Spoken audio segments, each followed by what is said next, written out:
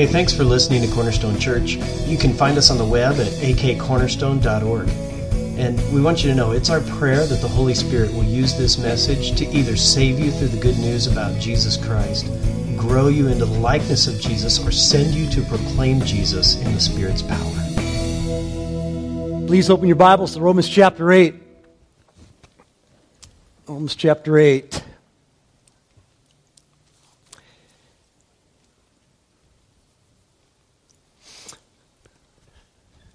Come on up here, gentlemen. Why don't you just set that right here, kind of next to the step, facing outward there. Romans chapter 8. We begin last week looking at verses 31 and 32.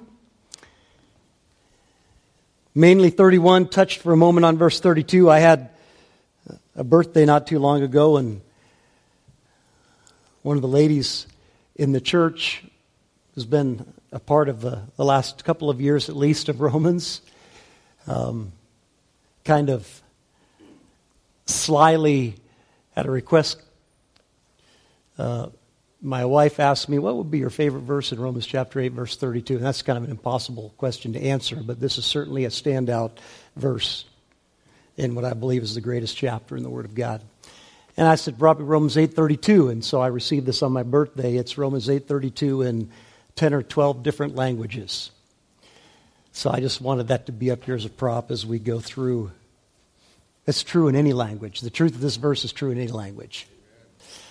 So let's spend some time this morning looking deeper into this truth. Let me just read verses 31 and 32 for you of Romans 8. What then shall we say to these things? If God is for us, who can be against us? He who did not spare his own Son, but gave him up for us all, how will he not also, along with him, graciously give us all things? So let me just give you a quick setup here. Reminder of the chapter. Paul's coming here toward the end of the chapter, in the last section of this greatest of chapters. It's a chapter that opened with the great propositional truth that the entire chapter is really about. And that truth is that there is no condemnation for those who are in Jesus Christ. Not now, not ever can there be. And so what he does through the chapter is he, in a variety of ways and corollary truths, he supports that great statement in like 5 different sections. And he comes down here to the last section, and he's taking a survey of it all. And he opens up in verse 31, and he says, what then shall we say to these things? What's the overall conclusion? What's the great arching truth related to the things that we have just been talking about in this chapter? And he says in verse 31, asks the question, he's going to ask 5 questions, but the first question he asks in verse 31, as a response to all of these things, he says, if God is for us, who can be against us? The point being, if God's for you, no one can effectively be against you.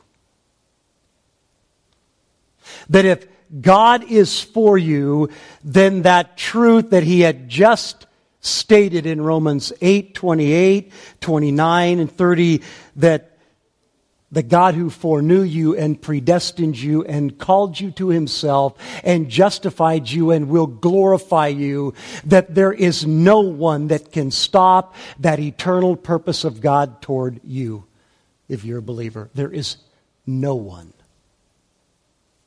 So that's the first question that he asks. If we were to reword the question, we could word it like this.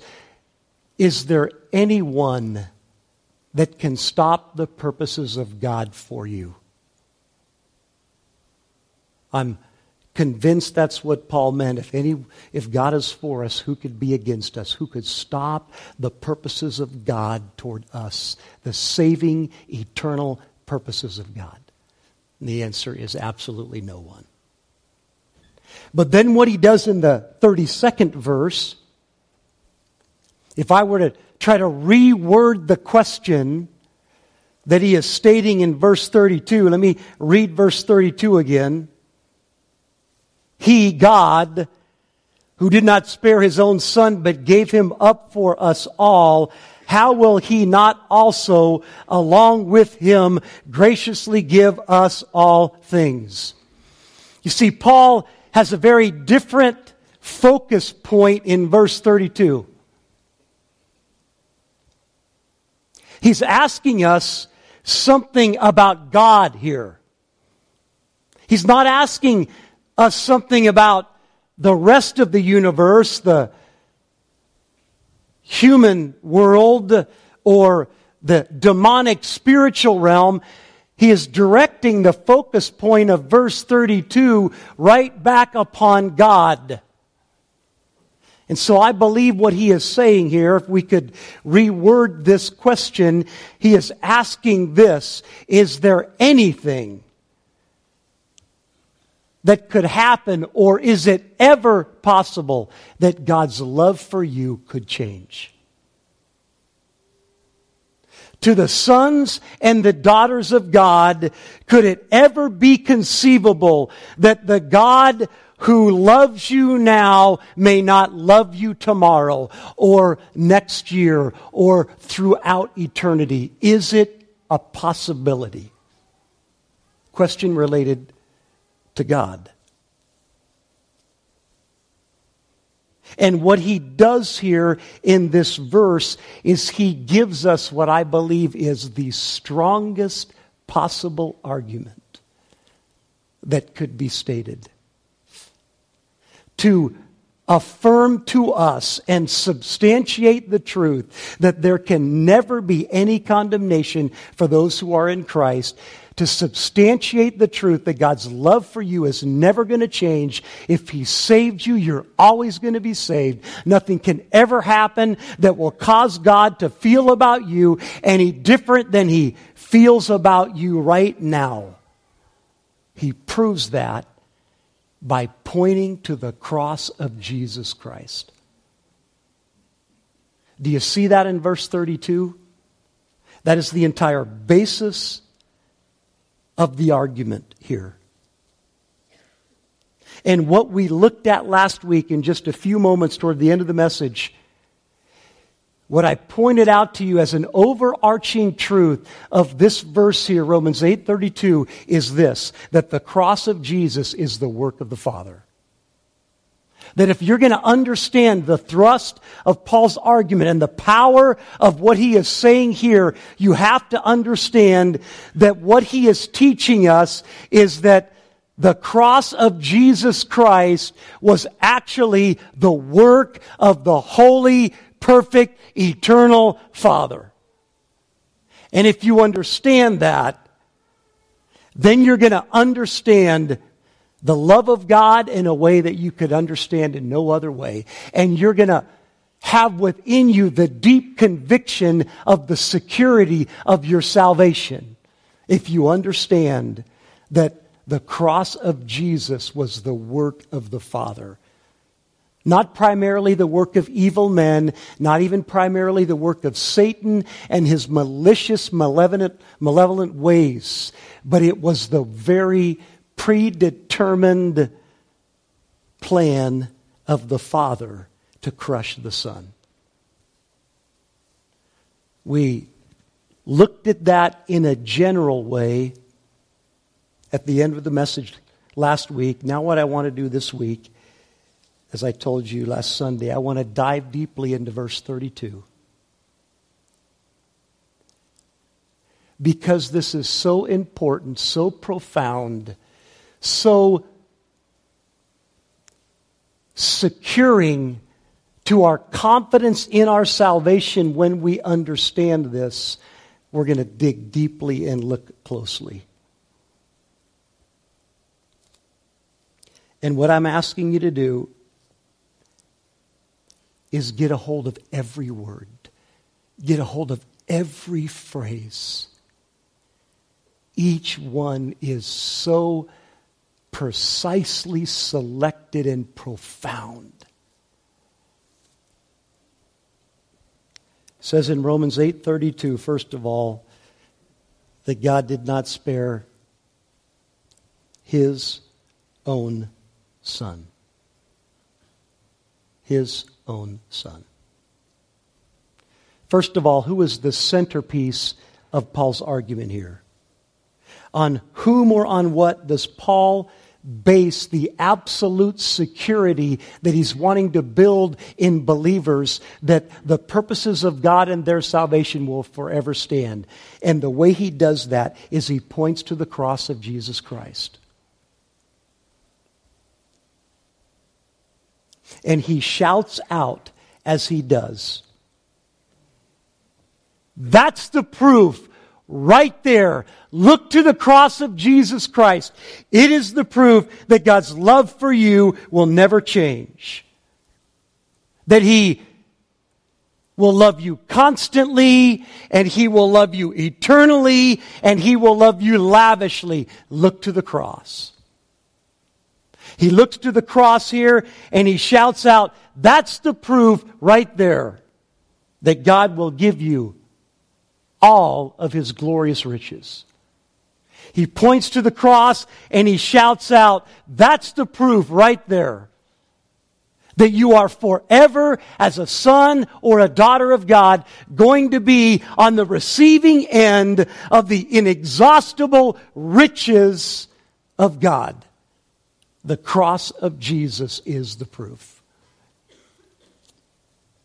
Hopefully by the end of the message, you're going to understand that in its depth as the Lord enables me through His Spirit to proclaim it. So let's look closely. It was God's own Son that He gave. It was His own Son. Now, what does Paul mean by that? Earlier in this chapter, verse 14, if you have your Bibles open, look up to verse 14. Paul wrote this, that all who are led by the Spirit of God are what? Sons of God. Verse 15, that they have received the Spirit of adoption as sons. Verse 16, that the Spirit Himself bears witness with our spirit that we are children of God, talking to everyone that has put their faith in Christ. So, here's the question. Is Paul saying right here that Jesus is a son just like we are all sons and daughters of God? That in the same way that He referred to every believer in verses 14, 15, and 16, that Jesus is that kind of a son? And the answer to that is no. That's not what he's saying. Paul emphasizes the uniqueness and the singularity of Jesus' sonship, and he does it by one word here. He says that it was His own Son. It was His own Son. What we have here, I told you last week that in this verse, so many of the great doctrines of the Christian faith are crammed into this one verse in singular or one or two word phrases. And right here, we have the doctrine of the incarnation of Jesus Christ.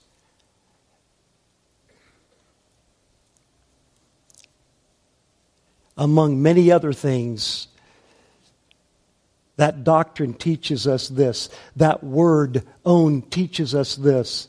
That Jesus is not an adopted son. Jesus has for all eternity been God's Son. He didn't at one point become God's Son. His sonship is an eternal generation. It's not an adoption. John 1, 1 and 2, in the beginning was the Word, capital W, the Logos. That's Jesus Christ right there. In the beginning was the Word, and the Word was with God, and the Word was God. He was with God in the beginning. He didn't have a beginning. He was there in the beginning. He has always been there. And He was not only with God, He was God. He's not an adopted son. He is a son from all eternity, eternal generation. Secondly, He's not a created son. He is in fact Himself the creator of all things. John 1:3, all things were made through Him, through Jesus, and without Jesus was not anything made that was made.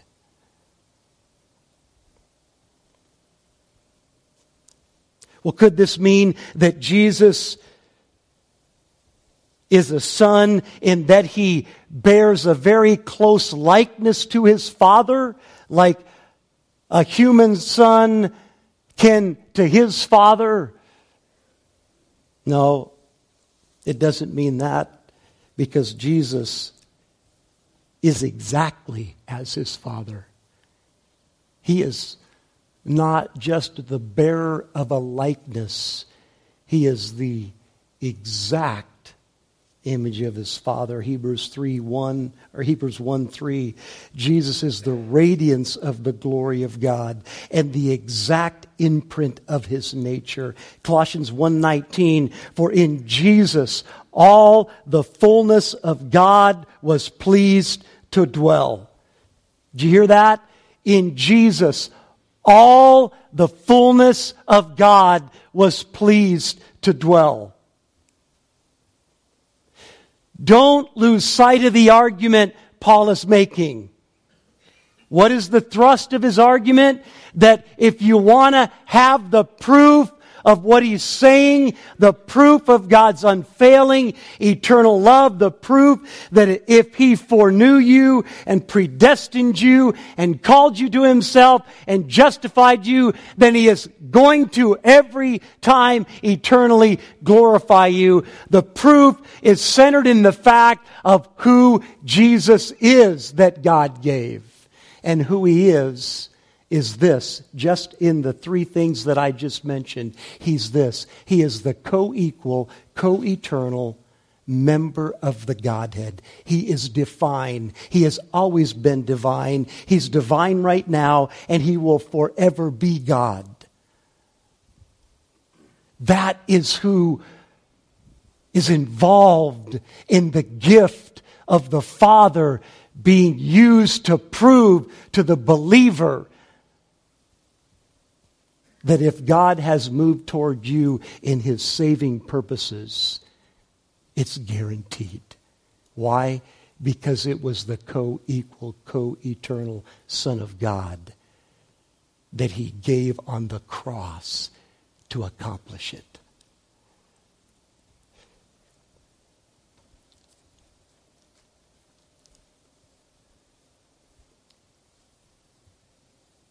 Again, look closely at every phrase. He who did not spare His own Son. God who did not spare His own Son. That word, that phrase is so rich in meaning. It has an exact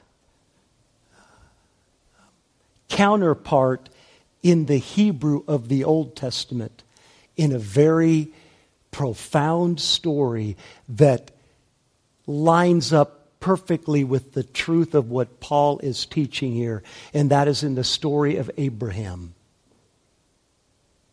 The story of Abraham, where God came to Abraham and said to Abraham, Abraham, I want you to take your son, your only son, Isaac, whom you love, and I want you to take him to a place that I'm going to tell you about, to a mountain, and I want you to sacrifice him there for me. And Abraham listened, and Abraham immediately obeyed. And he gathered up his son, and he gathered up a servant and the supplies, and they made their journey, and he built an altar, and he laid his son on the altar, and he raised the knife to plunge it into the breast of his one and only son. And the Father of heaven called out in Genesis chapter 22:16, and he stopped Abraham from plunging the knife, and he said, "Because you have done this and have not withheld," there's the word, the exact counterpart to the Greek word in Romans 8:32, to the Hebrew word used right here, the exact same word. "Because you have done this and have not withheld your son, your only son." You see, what Paul is telling us here in this illusion here is that what Abraham was about to do with his only son, God the Father did do with his only son. What God the Father stopped Abraham from doing to his only son, God the Father of heaven did do to his holy, perfect Son. He did not withhold. He did not spare his own Son. In the New Testament, this word is used about 10 times. And the common thrust of the meaning here in Romans 8:32 and in most of its other uses is simply this. It is referring to saving or relieving someone from a difficult experience or action. And it's used both positively and negatively, meaning in a positive way, it refers to saving someone or relieving someone, sparing someone from something very difficult that's going to happen, or in the negative sense, not doing that. Not sparing, not relieving, not saving them from the bad, the difficult, the pain, the suffering that's going to happen. Not stopping it, not sparing them. That's what it means as well here in Romans chapter 8, verse 32. So it means this. That the Father, what Paul is saying is that the Father did not spare, He did not withhold from His Son Jesus anything that was a part of the suffering that had to happen for Jesus to make atonement, to pay the price, to satisfy and to save. That the Father did not hold any of that back. He did not stop any of that. He didn't spare the perfect Holy Son from one single whiplash. He didn't spare the Son from one thorn in His brow. He didn't spare the Son from one step carrying the cross up the hill or one nail driven into the flesh. He held back not one thing. That's the point that Paul is making in the first half of the verse to drive his argument home. That God, the Holy Father, held not one thing back from the suffering of Jesus Christ. Could He have done that? Folks, did God have the power to do that? Oh, He had the power to do that. And yet He did not withhold one single iota of the suffering needed to accomplish the salvation of mankind. But that's only half the equation. Again, don't miss any phrase. He who did not spare his own son, but gave him up. Gave him up. You see, this is not simply not running in to save, not coming in to take away the pain. There is something very proactive here. Something very intentional here. Actually, the action of God is being spotlighted here. The work of the Holy Father is in view here. And what God did here is that He gave Jesus up. He wasn't a spectator to the suffering of His Son. He gave Him up for suffering. You see, this right here, this doctrine is the doctrine of the atonement.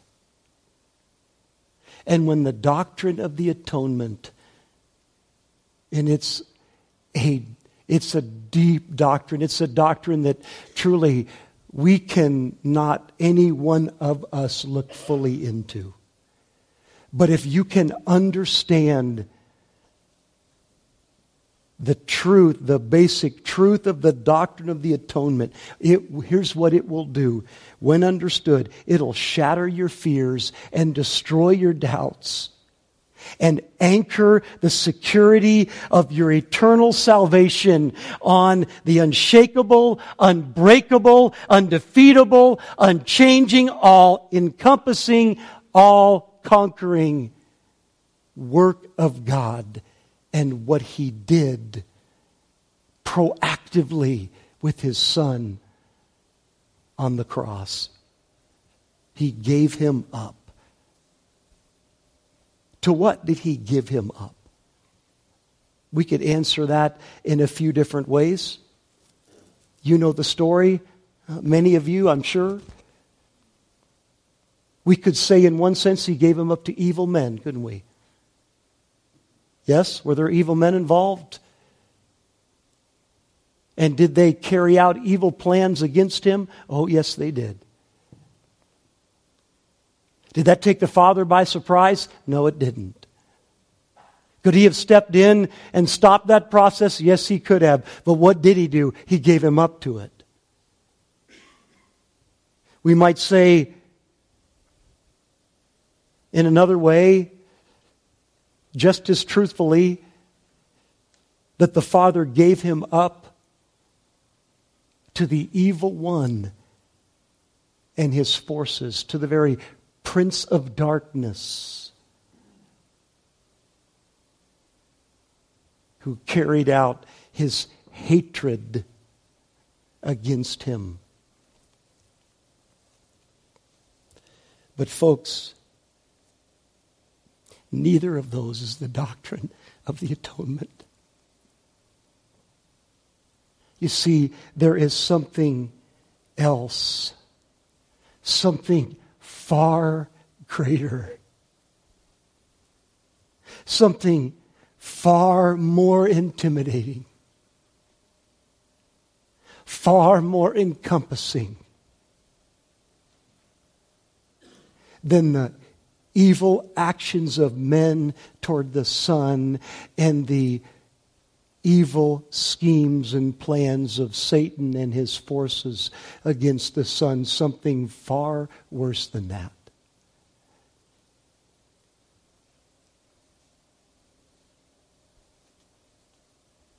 Not that we can ever fully understand it, but I'll try to explain it like this. When Jesus was in the Garden of Gethsemane, if you remember the story there, right before His crucifixion, right before His arrest and subsequent crucifixion the next morning. There in the garden, Jesus gathered his disciples. And he said, I want you to wait here while I go over there and pray. And he pulled away by himself. And he threw himself on the ground. And he began to cry out, pleading with his Father. Pleading to such an extent in prayer that blood emoted from the skin on his brow as sweat. Such intensity and fervency, such agony that he was in, turmoil in his heart, knowing what was coming. I ask you, in everything that you know about Jesus, was Jesus crying out in that indescribable intensity because he was afraid of men? Or because he was afraid of Satan? That is an impossible conclusion. Read his life. That's an impossible conclusion. So what was it that caused him to pray with such a fervency that it forced blood through the pores of his forehead? It was that he knew that the cross entailed the wrath of the Father. And when he said, let this cup, if possible, pass from me, what he was saying is there any other way that I can save that doesn't include me receiving your wrath against sin, Father?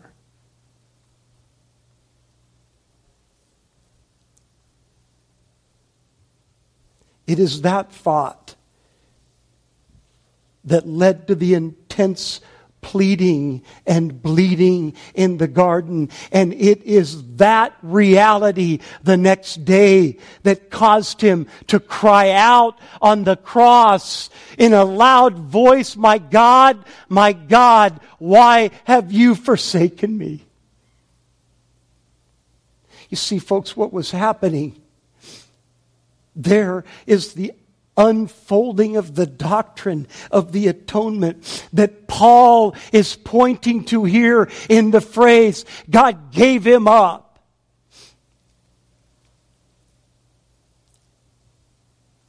The holy wrath of a holy God had to be satisfied against sin.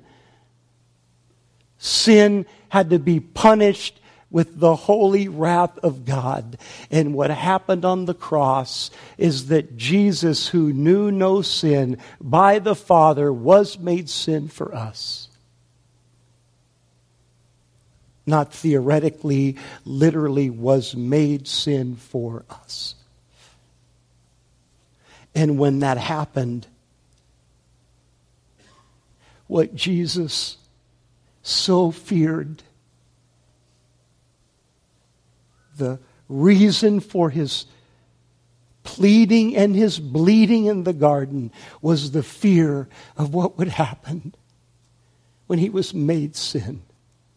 And that was that the eternal, unbroken, perfect, intimate relationship that the Father and the Son had forever experienced would be severed, and the Father would then unleash upon the Son his wrath against all the sin that those he foreknew and predestined and would call and would justify and would glorify, all of that sin they would ever commit would become owned by the Son. He would become that sin, and then the Father would extract from his flesh the price, the penalty, to satisfy his justice. And Jesus, looking forward, saw that reality and he threw himself down in agony in the garden and then cried out in agony on the cross.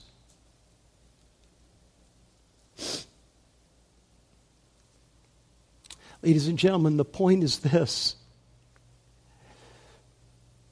When Paul wrote this and used it as his argument, he was identifying the atonement, saying, if the Father did that for you,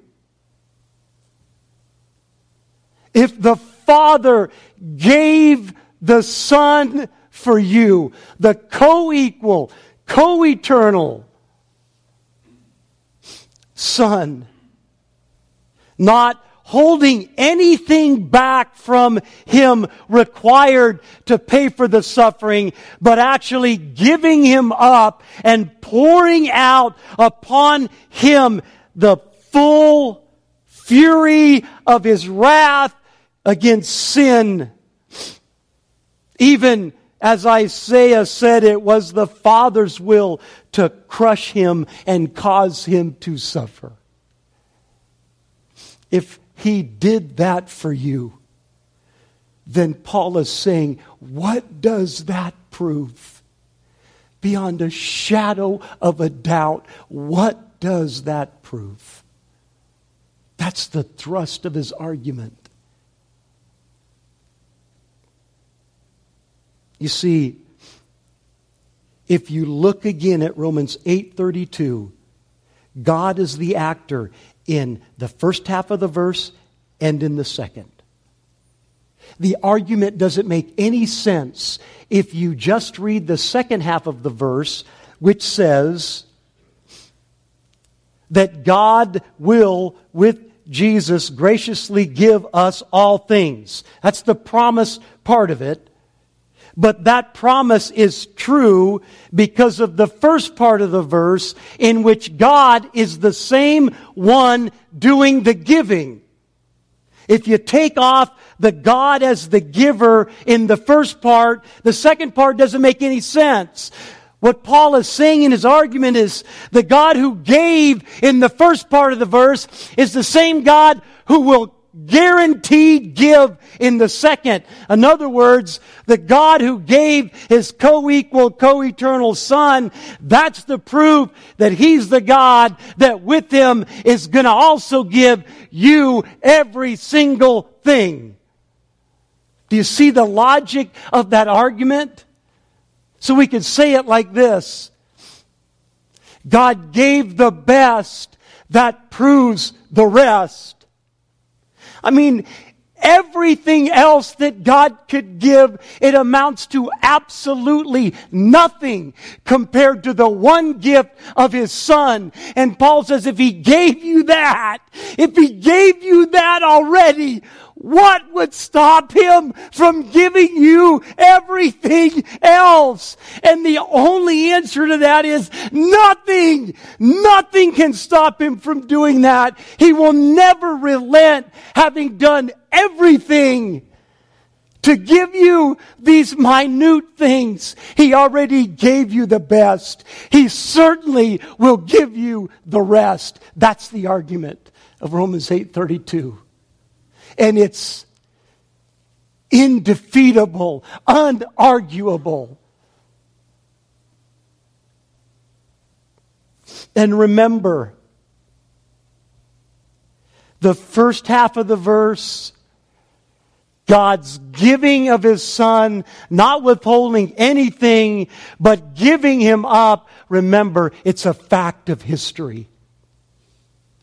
It's not just a statement that He made. It is an historical moment with a real person and a real record that actually took place that we can look back to in history and say, at that moment God proved forever in an uncontestable way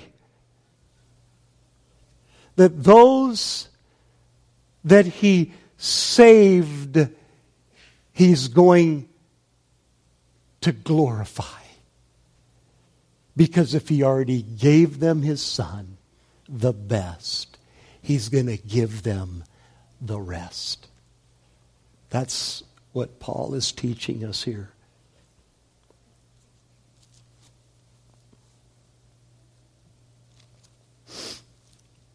Let's not miss a few more words here.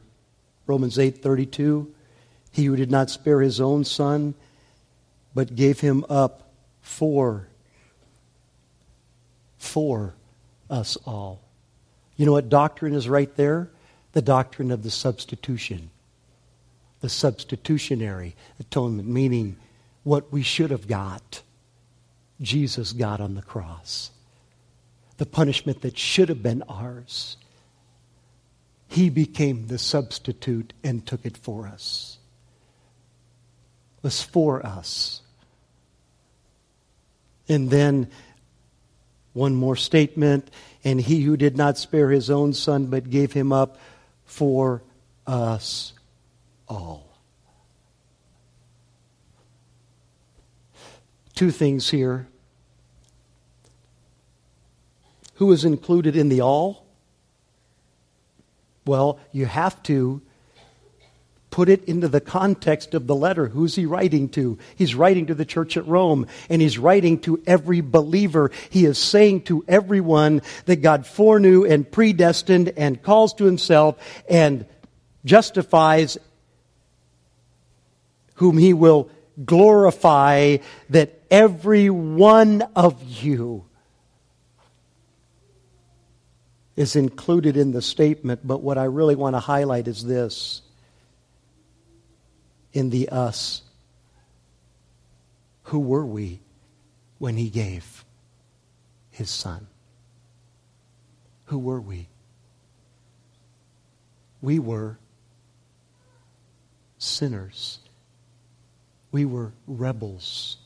We were enemies. We were antagonists to truth. We were in opposition. That's who God gave His Holy Son for. Again, follow the line of Paul's argument. If God did that for you while you were estranged, while you were in opposition to Him, while you were in open enmity toward Him, while you were a rebel pursuing your own way against His truth and against His ways, He gave His Son for you then. Now that He has saved you, now that He has taken you, and actually what happens at justification, remember this from earlier in Romans or from previous studies that you may have had, that what happens in justification is that you actually become the righteousness of God. Do you remember that? Do you understand that? That's the thesis of Paul in the letter. He's telling us a way that we can be saved. It's through faith, and what he says in chapter 3 is he says, but now a righteousness from God has been made known.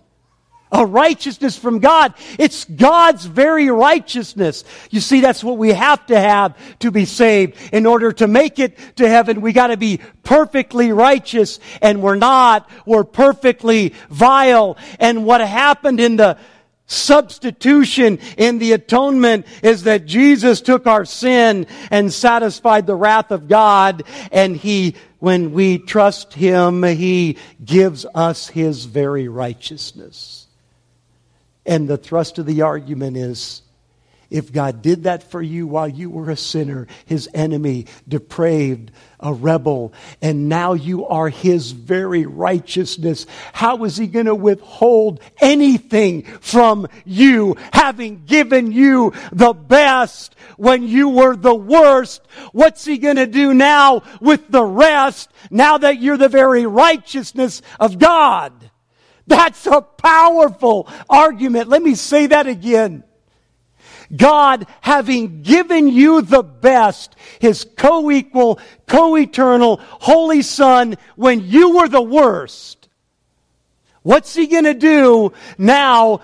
Through justification, you have become the very righteousness of God. There's only one thing He can do. He's going to give you the rest. He's going to give you the rest. Oh, man. That argument is sound. That argument is profound. That argument should cause you to rejoice every day, every moment, for all of eternity, if you're a son or a daughter of God, because in it is the guarantee of all things. When you are downtrodden by the world, when you are discouraged by circumstances, when things are against you, turn your eyes to the cross of Jesus. There's the answer. Would you please stand? Let's pray. Father,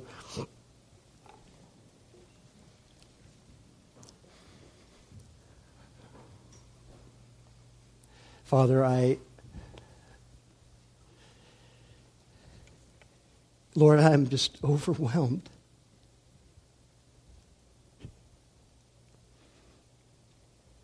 I'm overwhelmed at the depth of your love, proven by the cross of Jesus Christ for me.